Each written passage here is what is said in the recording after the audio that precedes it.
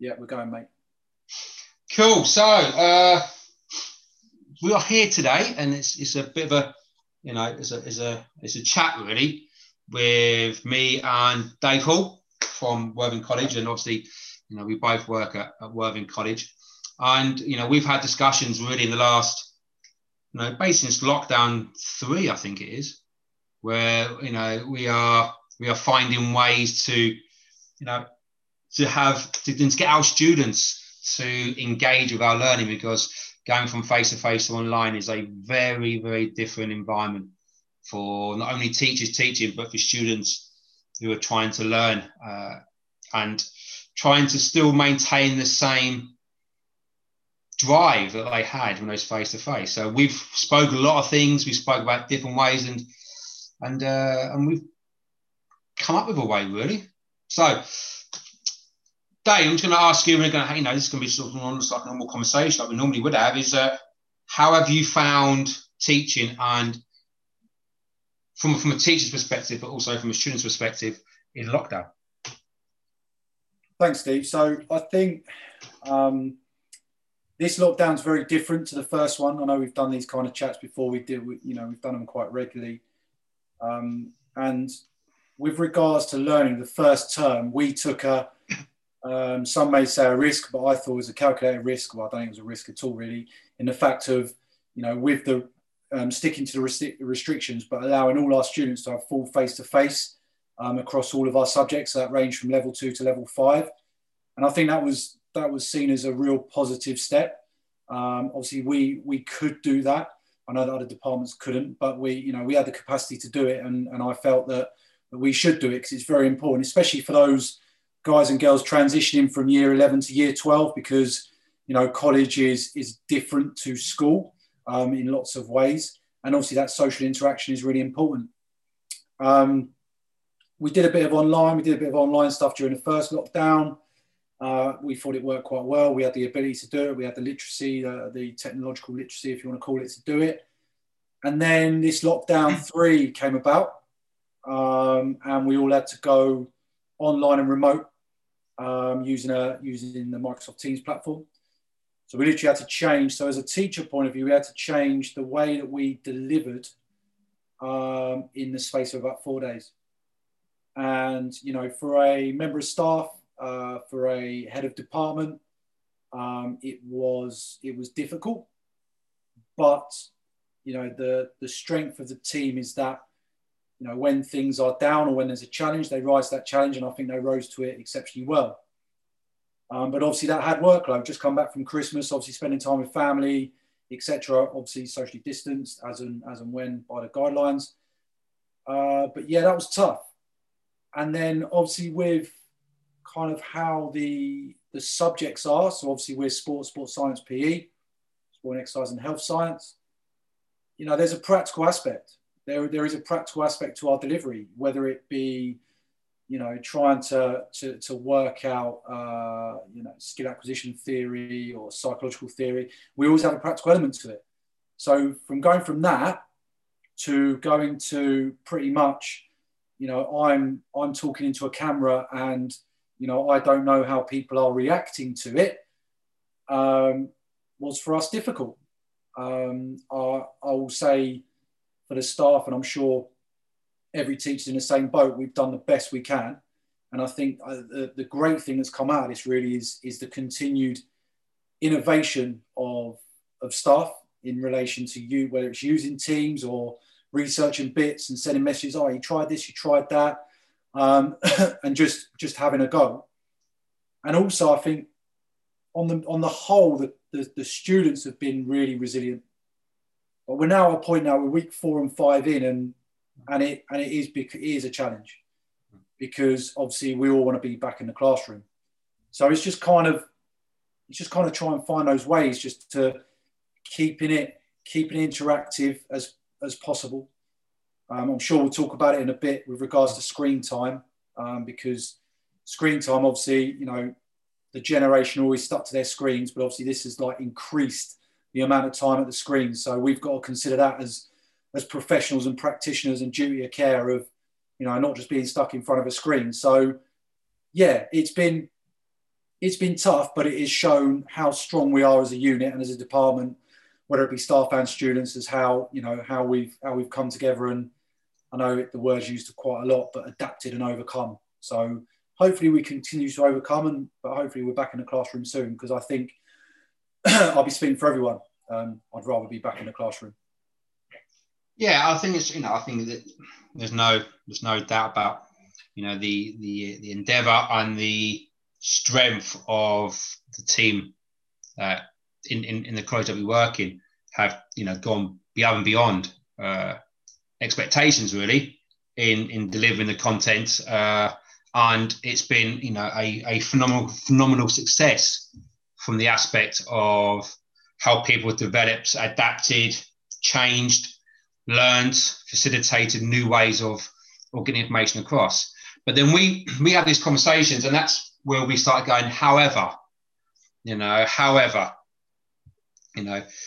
as good as the potentiality of multimedia platforms, of making the online environments as engaging and innovative as possible, this question of however always pops up. And the however, really, from my perspective, is alongside all this amazing technology that we can use, is how do we know that we are actually engaging the individual? And that's really where we've had these conversations. We have a duty of care, way beyond probably the duty of education, the duty of trying to, have the students, learn something that's vital for, the assignments and upcoming exams and their future educational or academic career. But we have a duty of care. And I think one of the things that we've spoke about in the past is how do we actually get students engaged? Because, that's the key. Face-to-face, it's very different. There's this body language, there's this social cues, there's all these different elements of how human behavior is embedded. People take cues of other people, they pass those cues on to other people, they work in a social norm, etc. But when we're online, it's, like you said, we are in we're looking at a very small screen. We're taking in very little information centrally. In a classroom, there's this big space, people around me. I'm aware of the person next to me. I'm aware of the person in front of me. My sensory perception is now gauging the people behind me and how safe I am in relationship to that space. But online, we haven't got that. We're fixed in one position, looking at a very small screen. And probably, as we spoke about, in postures, which are unlike the postures that we use in class. In class, we have these chairs, and yes, there could be this factory type, industrial revolutionary classroom going on where, some people have rows of seats and there's still this, person in front of you, but at least there is a conformity of maintaining good posture. How do we know that our students that we're teaching at home are not slumped in chairs, slumped against the floor, on their beds, lying on their back or on their front? How do we know that they're not having 2 or 3 screens going at the same time? How do we know they're not muting us and going playing on PlayStation or the Xbox, or Nintendo Switches? How do we know they're not listening to music at the same time they're trying to hear me? How do we know that they're not, how do we know they're even there? They can be down there, their computer could be upstairs and they can be downstairs gauging the times that you're there. And then they come back and go, yeah, I got that. And we take that for granted. In lessons face-to-face, we know that's happening. We know if the person's the student's engaged. We don't know that online. So how do we know that our information is coming across? And also, like I say, we are at home in our environments in probably positions, I've said this before, probably in postural positions, which is definitely not adhering to, retaining, retrieving and forming memory associations with information. So, what have you done so far? Because, that's a lot of speak from me, but, it's like the invisible screen. You've got great stuff going on here that you hope crosses that barrier to become great stuff that's happening here. But how do we know? We're doing this, all new invention, new technology, new ways of learning, new games on the software, breakout rooms, you know, interaction, blah, blah, blah, all this, which is great.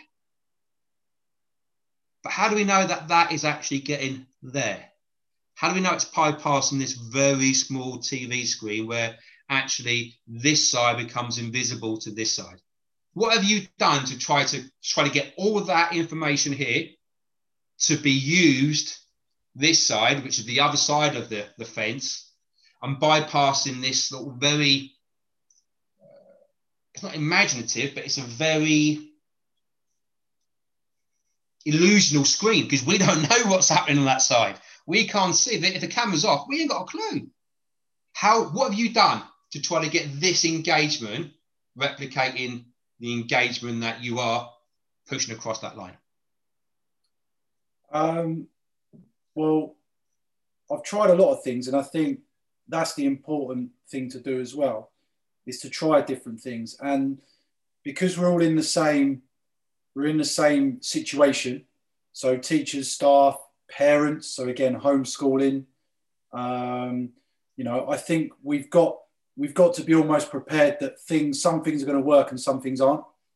And if they don't work, it doesn't matter. It's not the end of the world, because again, this is a unique position.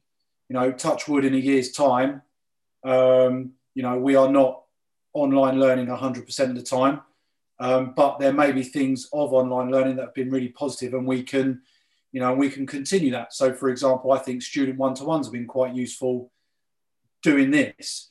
You know, parents' evening been quite useful doing this, but you know, it won't replace a classroom, in my opinion. In terms of what I've done, what I've tried to do is I've tried to break things up. So, you know, there are times when I've got to be quite command style, where presentation, share my screen, this is what we're doing, let's hope you're taking notes, which has happened. I've also gone back with my guys and actually almost tried to re-teach them how to take notes.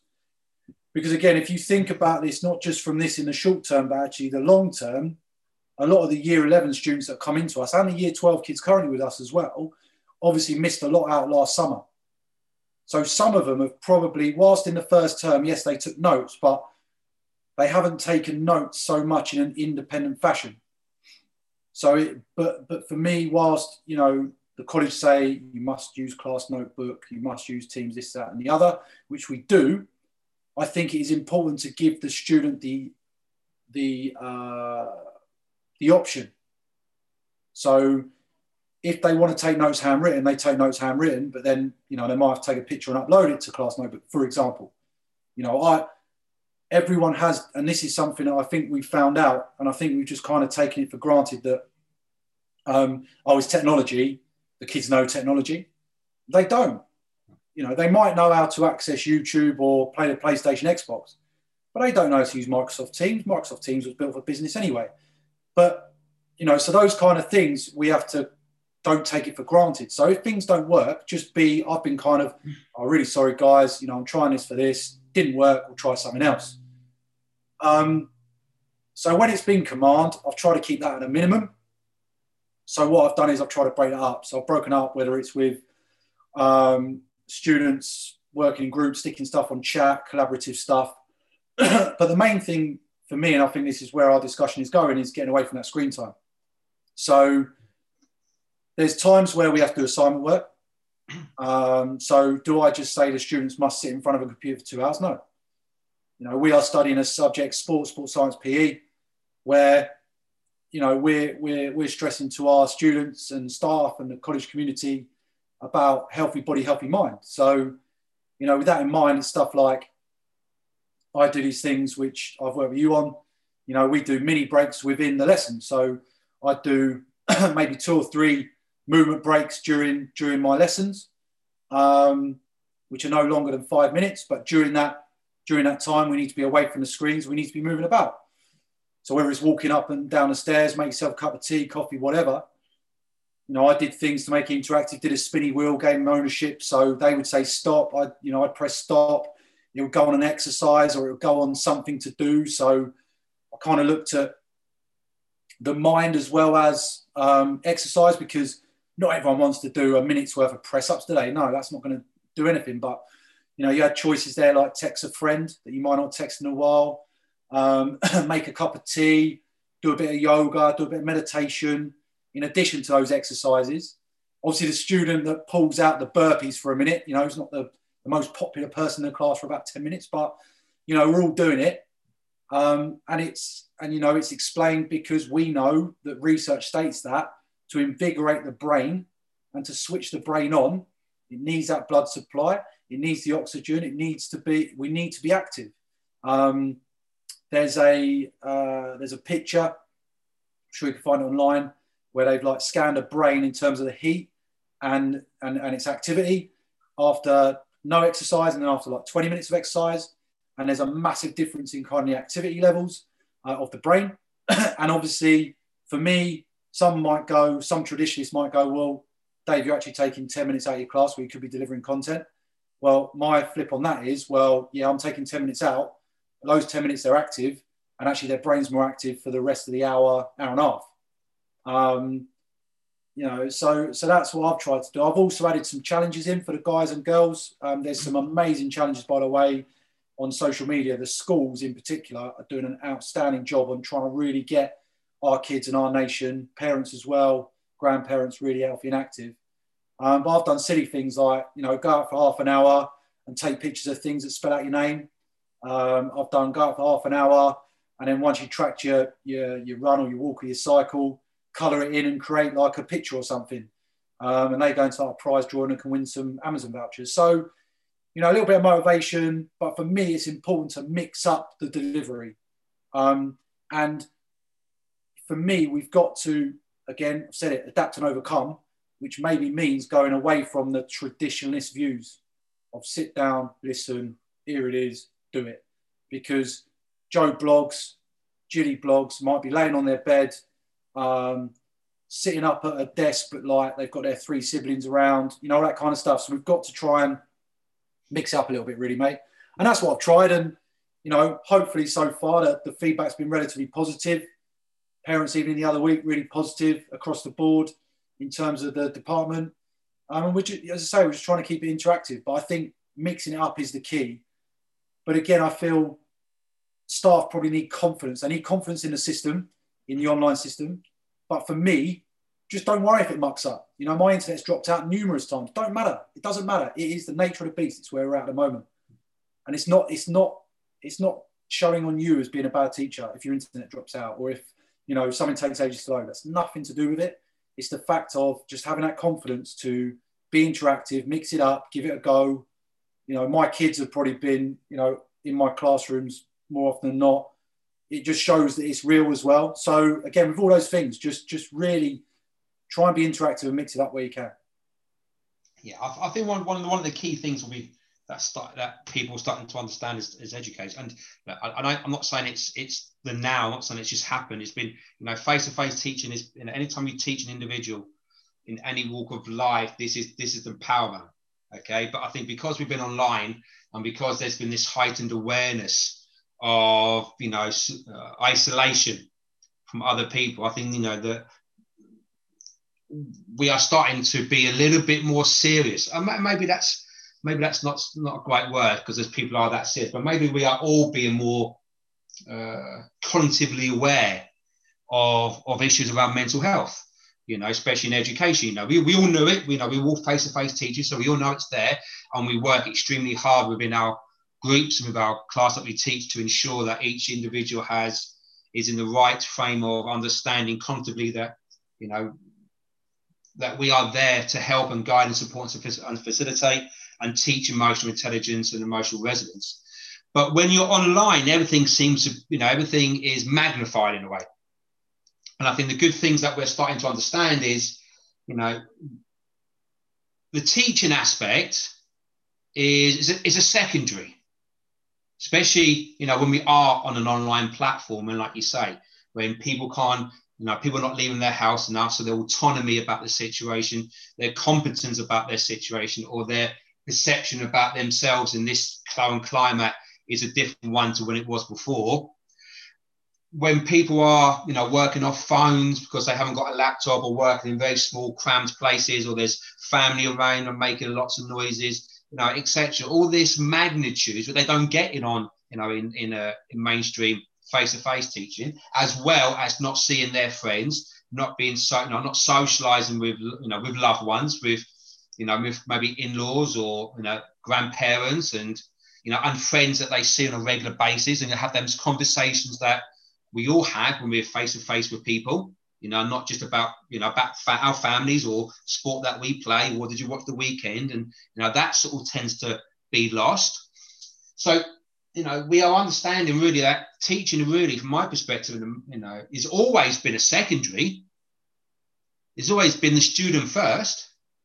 It's about maintaining the student's own well-being, their own, their own thought process, their own perceptions and experience, and providing an experience for them which is an encouraging experience where they can be creative and have fun and express themselves who they are naturally, without being chastised about who they are. If they're quite lively, then let them be lively. If they're quite, they want to tell a joke, let them be a joke. Let them contribute and have autonomy and competence in the environment. But when you're online, that all becomes very small, because your reality now is this very small TV, screen, this computer screen, or in some cases a phone. And like I said earlier, we are seeing students with visual syndrome issues, where they're getting headaches and feel nausea, feel dizzy, become insomniacs. We're seeing musculoskeletal problems in students because of the poor postures. Backs are aching, knees are aching, shoulders are aching, again, headaches. We're seeing students with probably poor eating habits, poor sleeping habits. Now, I'm not saying this doesn't happen face to face, but it's more magnitude it is now. So all this is, we're seeing students that are online that are in a constant state of fatigue, which we know from a mental health perspective, if your posture is not in a position of showing confidence, that nice, sort of power type posture and that power stance and things like that, then we know that psychology and physiology psychology become one. What you feel you represent in your posture, and what your posture is represented in how you feel. So we're seeing a lot of individuals not only with some physical problems, and again, they could be sitting on the floor slumped up against a chair or slumped up against the wall, and an hour later they're coming up and they're going, oh, my back's hurting, and things like that. So we're seeing physical elements. We're seeing mental elements, because the individual is not, the student is not socializing. As much as I do, Dave. We are social creatures. Our brain is wired to be a social animal. We have we gain our autonomy and our competence around being with people. We're not having that now.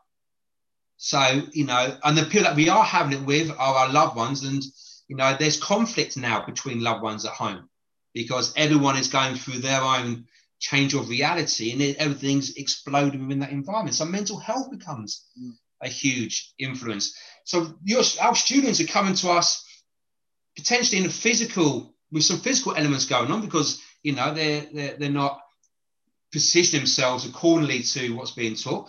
Not only are they coming to us with a reduced mental state, because they haven't got this socialization going on with their friends, not seeing loved ones, they're not being involved with things outside that makes humans human. And then we're trying to teach them, and then we're trying to teach them. So the chances of these individuals attending our online lessons, or being attentive to what we speak about, or being engaged in what we're trying to bring across, potentially becomes problematic. So we are very good now at trying to get this information across this barrier, across this bridge. But we have students that are struggling outside of academia, and then we expect them to then fit in line and follow the rules of academia on an online schedule. And one of the things that you said you do is you've added these movement breaks, these brain breaks. And that this is something which I'm passionate about, especially with sports students, when You know, research suggests that, you know, the majority of sports students are minimum 75% kinesthetic learners. So they physically have to move. We all physically have to move, but sports students, you know, after 8 or so minutes, and the documented evidence is about 8 to 10 minutes for an average student. So let alone for a sports student, it's a little bit less than that, start to get fidgety, start to want to move. In classroom, face to face, they can talk to their friend alongside them. They can, you know, act a little bit funny, and it all adds to the environment. At home, online, they haven't got that availability. So now they are fidgeting, and they are, you know, trying to, you know, squirm their way out of their seat or off the floor. They're trying to look for other things to do. They then go and do other things. You've got, you know, the engagement's gone. You know, that student is no longer in the environment to retain any information. And when you stand up, your brain gets influx of 85% of the oxygen levels that are in your body. So your brain gets this huge spark of, like you say, of blood, of glucose, and pure energy that comes about you when you physically move, ready for the retention later on. So you've said, you know, you've used these brain breaks, and scientific, you know, science will suggest that, you know, there's parts of the brain that have to have this consistent movement going on, and how parts of the brain that want movement, that, you know, that spark due to movement, are the same parts of the brain that spark learning. So it's, you know, it's a great combination that you want an individual to learn. After 8 to 10 minutes, retention level goes in a face-to-face class, a little bit less in a online, a lot less on online class, because there's more things that the individual student can do online, i.e. engage themselves in multitask that they won't do in classroom. Not only that, you know, this sitting down scenario changes our posture, which gives us the potentiality to have negative thoughts about ourselves, because my posture and my psychology end up being related. How I sit and how I carry myself is related to how I feel. Not only that, and the added burden of not being socializing with other people. Not only that, but you get this stale oxygen flying through the body, so the brain doesn't get the right amount of nutrients at the right time for learning, doesn't have the energy to learn. It's common sense that, you know, at that moment of disengagement, you get the student up, you get him moving, because not only will the brain spark or brain have new lease of life with the energy and the nutrients that it's got, the movement and the learning become semantic. You know, cognition is movement and movement is cognition, because it's the same part of the brain. The other small part of the brain in the back that is there for your awakened state is now awakened and not sleepy and bored like many students do when they sit there in a slumped posture, disengaged position. But you've now got sociality. You've got people having a laugh, having a giggle, enjoying themselves. They're watching other people enjoying themselves, probably for the first time in a long time. And it's not watching TV show where they enjoy themselves. It's watching other people that's real, that's, you know, in that moment, that sharing the same experience, enjoy themselves.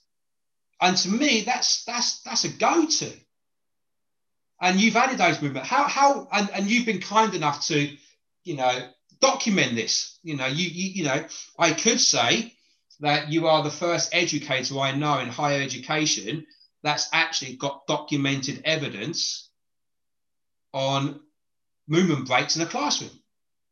So you are the pioneer, and I'm doing a lot of research for a certain, you know, my own work outside of college, and I'm spending months and months looking, and there is virtually no information regarding post-16 and movement breaks. And you are probably the first person that's actually got documented evidence on how students feel that they are responding, but how their learning is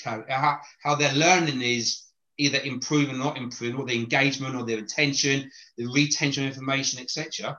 You know, you've actually got some documented evidence for your classes on this. First person to do it, not just in Worthing College, but the first person from the UK to get some documented evidence on post-16, especially on online learning.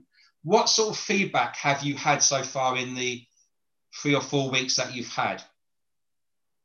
So at the moment, I put out just a Google form with a few questions, really.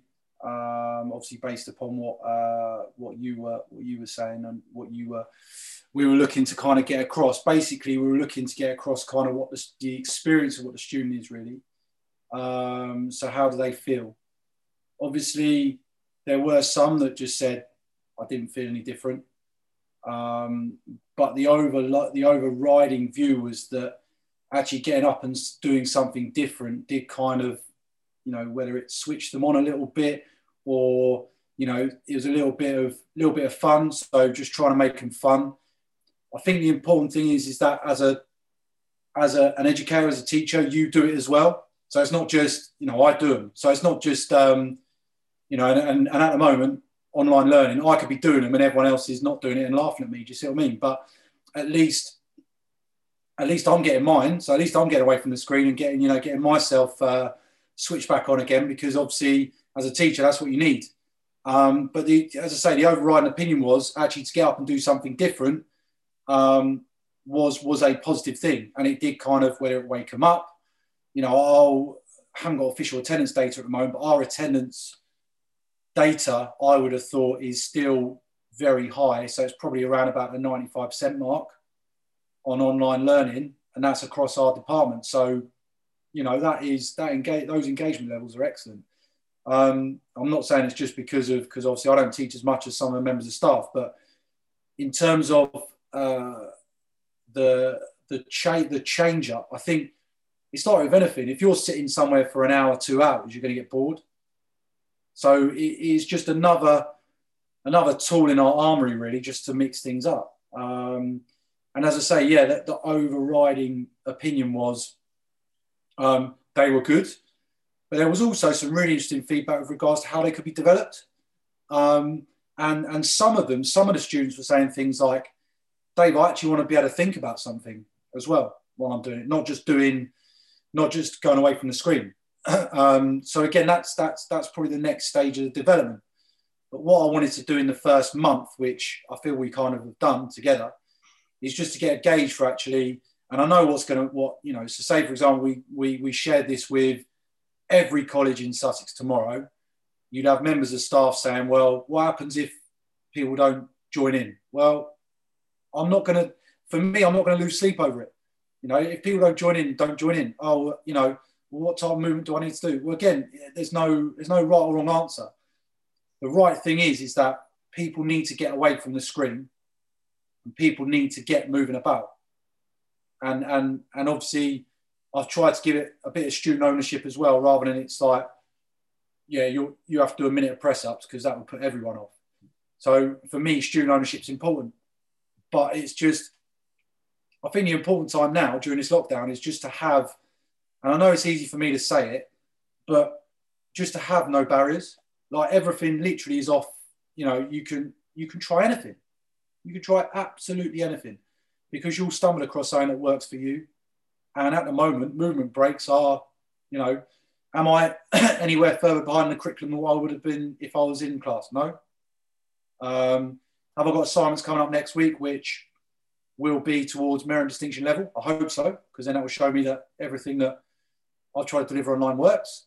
But if it doesn't, then again, I'll go again and I'll try something different. But the movement stuff in particular, and we always talk about working in half an hour, 45-minute blocks anyway, when I'm getting students to work outside the classroom, I think can only benefit not only online learning, but also learning when we go back.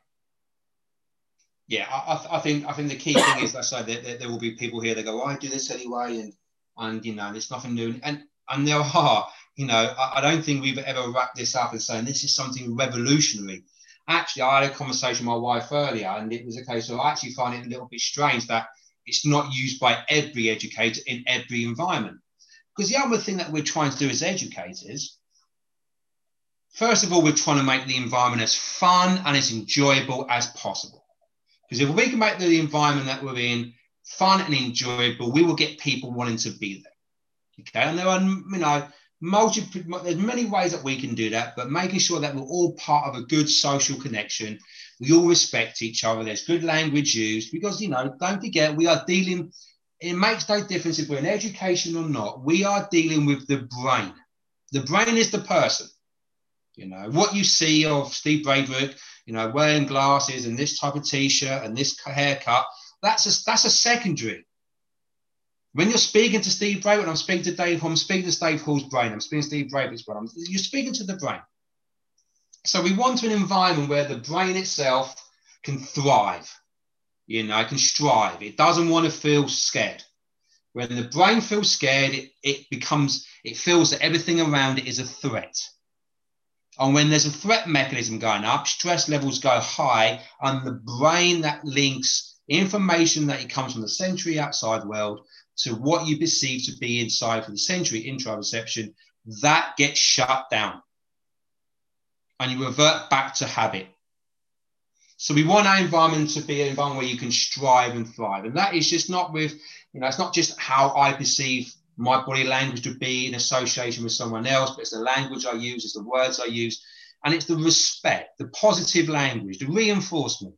The brain loves reinforcement. It loves to feel that it's striving. Dopamine becomes high when it strives. Dopamine is a catalyst for learning. You reduce the dopamine levels, you reduce the individual's chances of learning because the brain will shut down. And you can do that by making the individual feel bad about themselves, belittle them, embarrass them. So we want an environment which is socially inclusive. That's the first thing we do. We have fun, we have enjoyment. We make it an experience that is a positive one. So we want all these hormones flooding around the brain, ready to be receptive to information. So we set the environment. And then we set the information. And there are many ways we set the information, but we know that this heightened awareness of this huge influx of chemicals around the brain that opens the gateway between different parts for learning, it actually only has about a 10-minute shelf life. So the person's still searching the environment and then it starts to reduce. And that's when boredom comes in. That's when directly, as you're doing, boom, you get up, you move. Because then you heighten it again. And you start this process again. So actually movement breaks are very simple. You have about a 10-minute period before most people's retention and attention drifts because the hormone levels start to go down. They start to get a little bit threatened in the environment. And that environment becomes boredom. And when boredom kicks in, certain parts of the brain switch on that reduce the information coming in that makes you feel fatigued. Okay? So you want that 10-minute mark to do something different, whether it's a different activity or you get up and move. Different activities don't necessarily change your physiological body, but actually, getting up and moving does change your physiological body. And then we start that process all over again. So what you actually might get out of an hour lesson. You might lose 10 minutes. But what you gain is probably at least a quarter of the amount of retention and retrieval of information. And when you retain and retrieve more information, the individual themselves who retains and retrieves that actually starts to change it into their own reality. They make it their own. And when you make the information your own, you understand it yourself. Facilitate. We facilitate as teachers. That's when the individual learns something, goes, got that? Great. But if you didn't do those breaks, those changes, change that physiological body from that seated position, and online's massive because it's screen time, then you could go 35 minutes and have the best lesson, have the most fun that you think's having, and some students, most of them, would actually be down-regulating the amount of learning they have carried out since that point of loss of retention. So you've just wasted 30 minutes of your class. And you've gone away and gone, I had a great class today. But you know what, Dave? It's not whether I had a great class. It's whether the student had a great class. It's not about how good I am as a teacher. It's about how much they can retain. So these are little tools that help us retain. And secondly, before we go, I'm going to revisit this. And especially with online, because we're talking about, online, because that's the way that we're in. By getting up and moving, you are sharing the same experiences and enjoyment in that moment as other people that are doing it. You smile, which changes as soon as you laugh or smile, you change your physiological body. Your posture changes. The hormones secreted in your brain changes. You get greater serotonin, dopamine levels, which is an antidepressant. You have those naturally when you smile and laugh. You giggle. You become part of other people's social experiences, which we are designed in human biology to be part of other people's social experiences. We gain all that. For that moment in time, for that lesson, We are not just saying, have you retained the information? We're saying, have we improved your mental health? And by doing those breaks, we improve an individual's mental health. And the more we can do that in our lessons, being that they're going to be with us for, maybe 2-3 hours a day, then for every 10 minutes you improve someone's mental health, it lasts for 40 or so minutes after. Every time that you depress someone's mental health, it lasts for 2 hours plus. So these small hits of, having this positive mental health because you've changed your posture, you change your thoughts, you change your physiological, biological body in association with getting up and moving, you retain the information, you're smiling, you become part of a social connection, other people experience, etc. You start to have the ability to maintain that over longer periods of time. Yes, it's shorter periods of time than if you feel sad about yourself, but you're chipping away at those sad moments. And when your brain has the option of experiencing something positive as well as experience something negative, how the brain wants to survive and produce the most amount of energy for striving and thriving. It doesn't want to burn up energy for things that are negative. So it'll always go the pleasure route. The brain always finds the best way at the situation.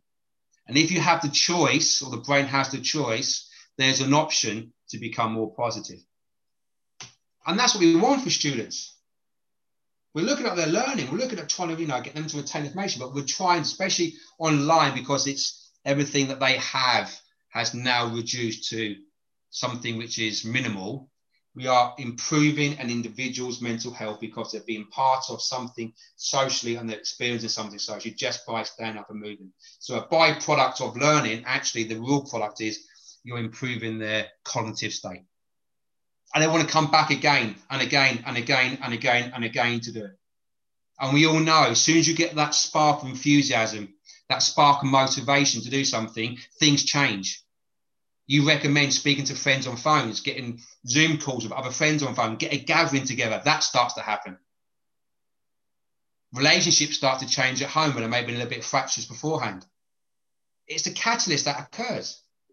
So we are impacting someone's ability not only to learn, but we are giving back that emotional resonance and that emotional intelligence just by giving something the brain 100% needs, requires, and is searching for at those very small moments in a lesson where in the past we've just gone straight through those and come up the other side and gone, yeah, my lesson was really good, I've done this inventive, I was this in imaginative, and the students just gone, it wasn't a great experience for me, I didn't really learn too much.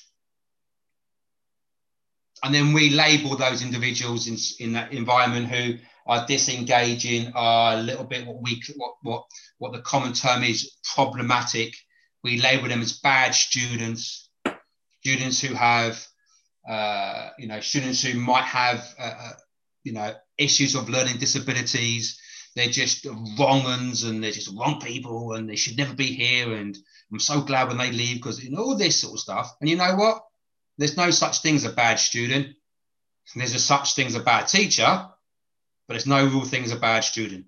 They're just, they're showing you how they're experiencing your environment. And by adding these things that you've done, that's why you've got some good, a lot of people are taking part. Some people are not going to worry about it, but you've got a lot of anecdotal evidence that suggests that people are liking this. They're feeling better. It's encouraging them to do other things. They mentally feel a bit better. They're physically feeling better. And all you've done is just got up at the right time, and had that in the environment, which is an experience which they are having, which is a positive one. That's all you're doing. It's nothing rocket science. None of us are doing anything rocket science. We're just saying, this is the moment where you disengage. Let's engage you. What do I need to engage you with? I need to engage you with some physiological changes. And I also need to have the environment where you are having fun doing it.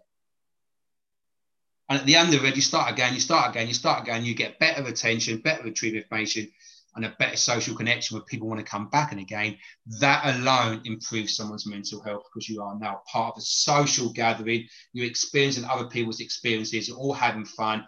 We copy other people. There's mirror neurons in our brain that copies other people to be part of them. If we're around sad people, we become sad. If we're around happy people, we become happy.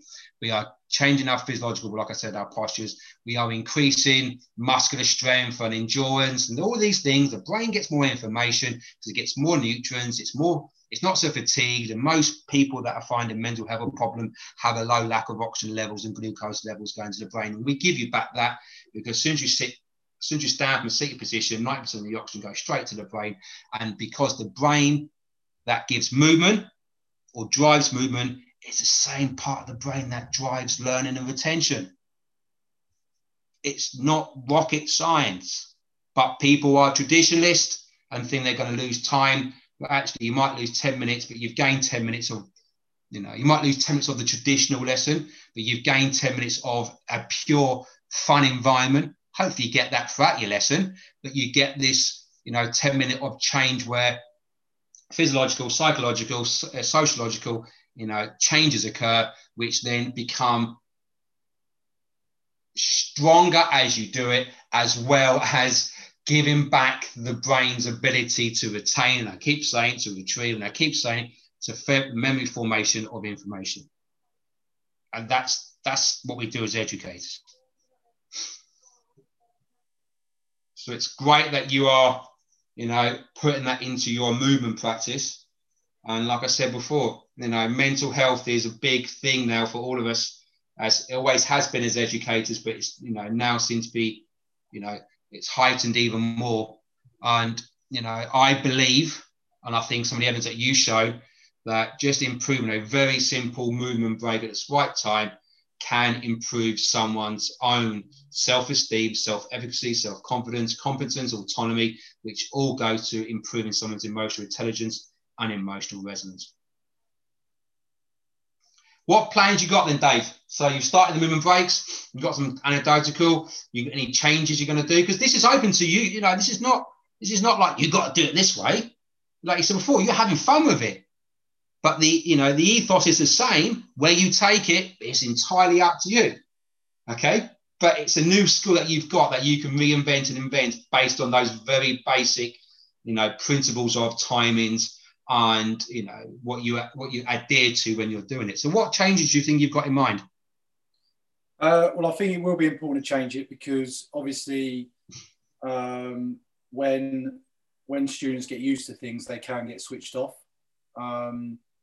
So I do look a lot at thunks. So I don't know if you ever heard what thunks are. So basically, they're just questions that really can't be answered. They can just be argued. So, that's something I may look to incorporate after half term.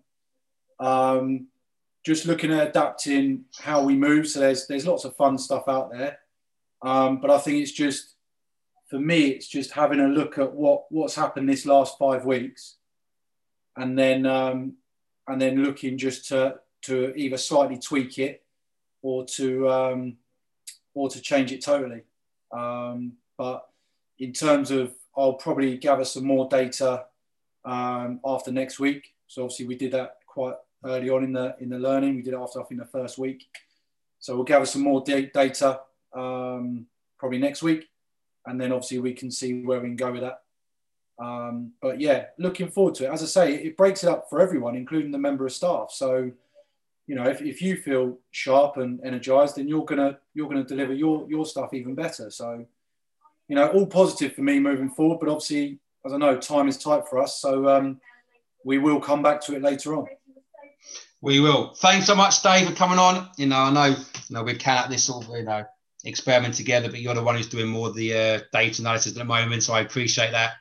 But like I say, I think, even though we're going to eventually we're going to have different ways of doing this, but I think, we both come to the conclusion that, student first, engage them in, engage in the mental health, engage their spiritual health, engage their social health.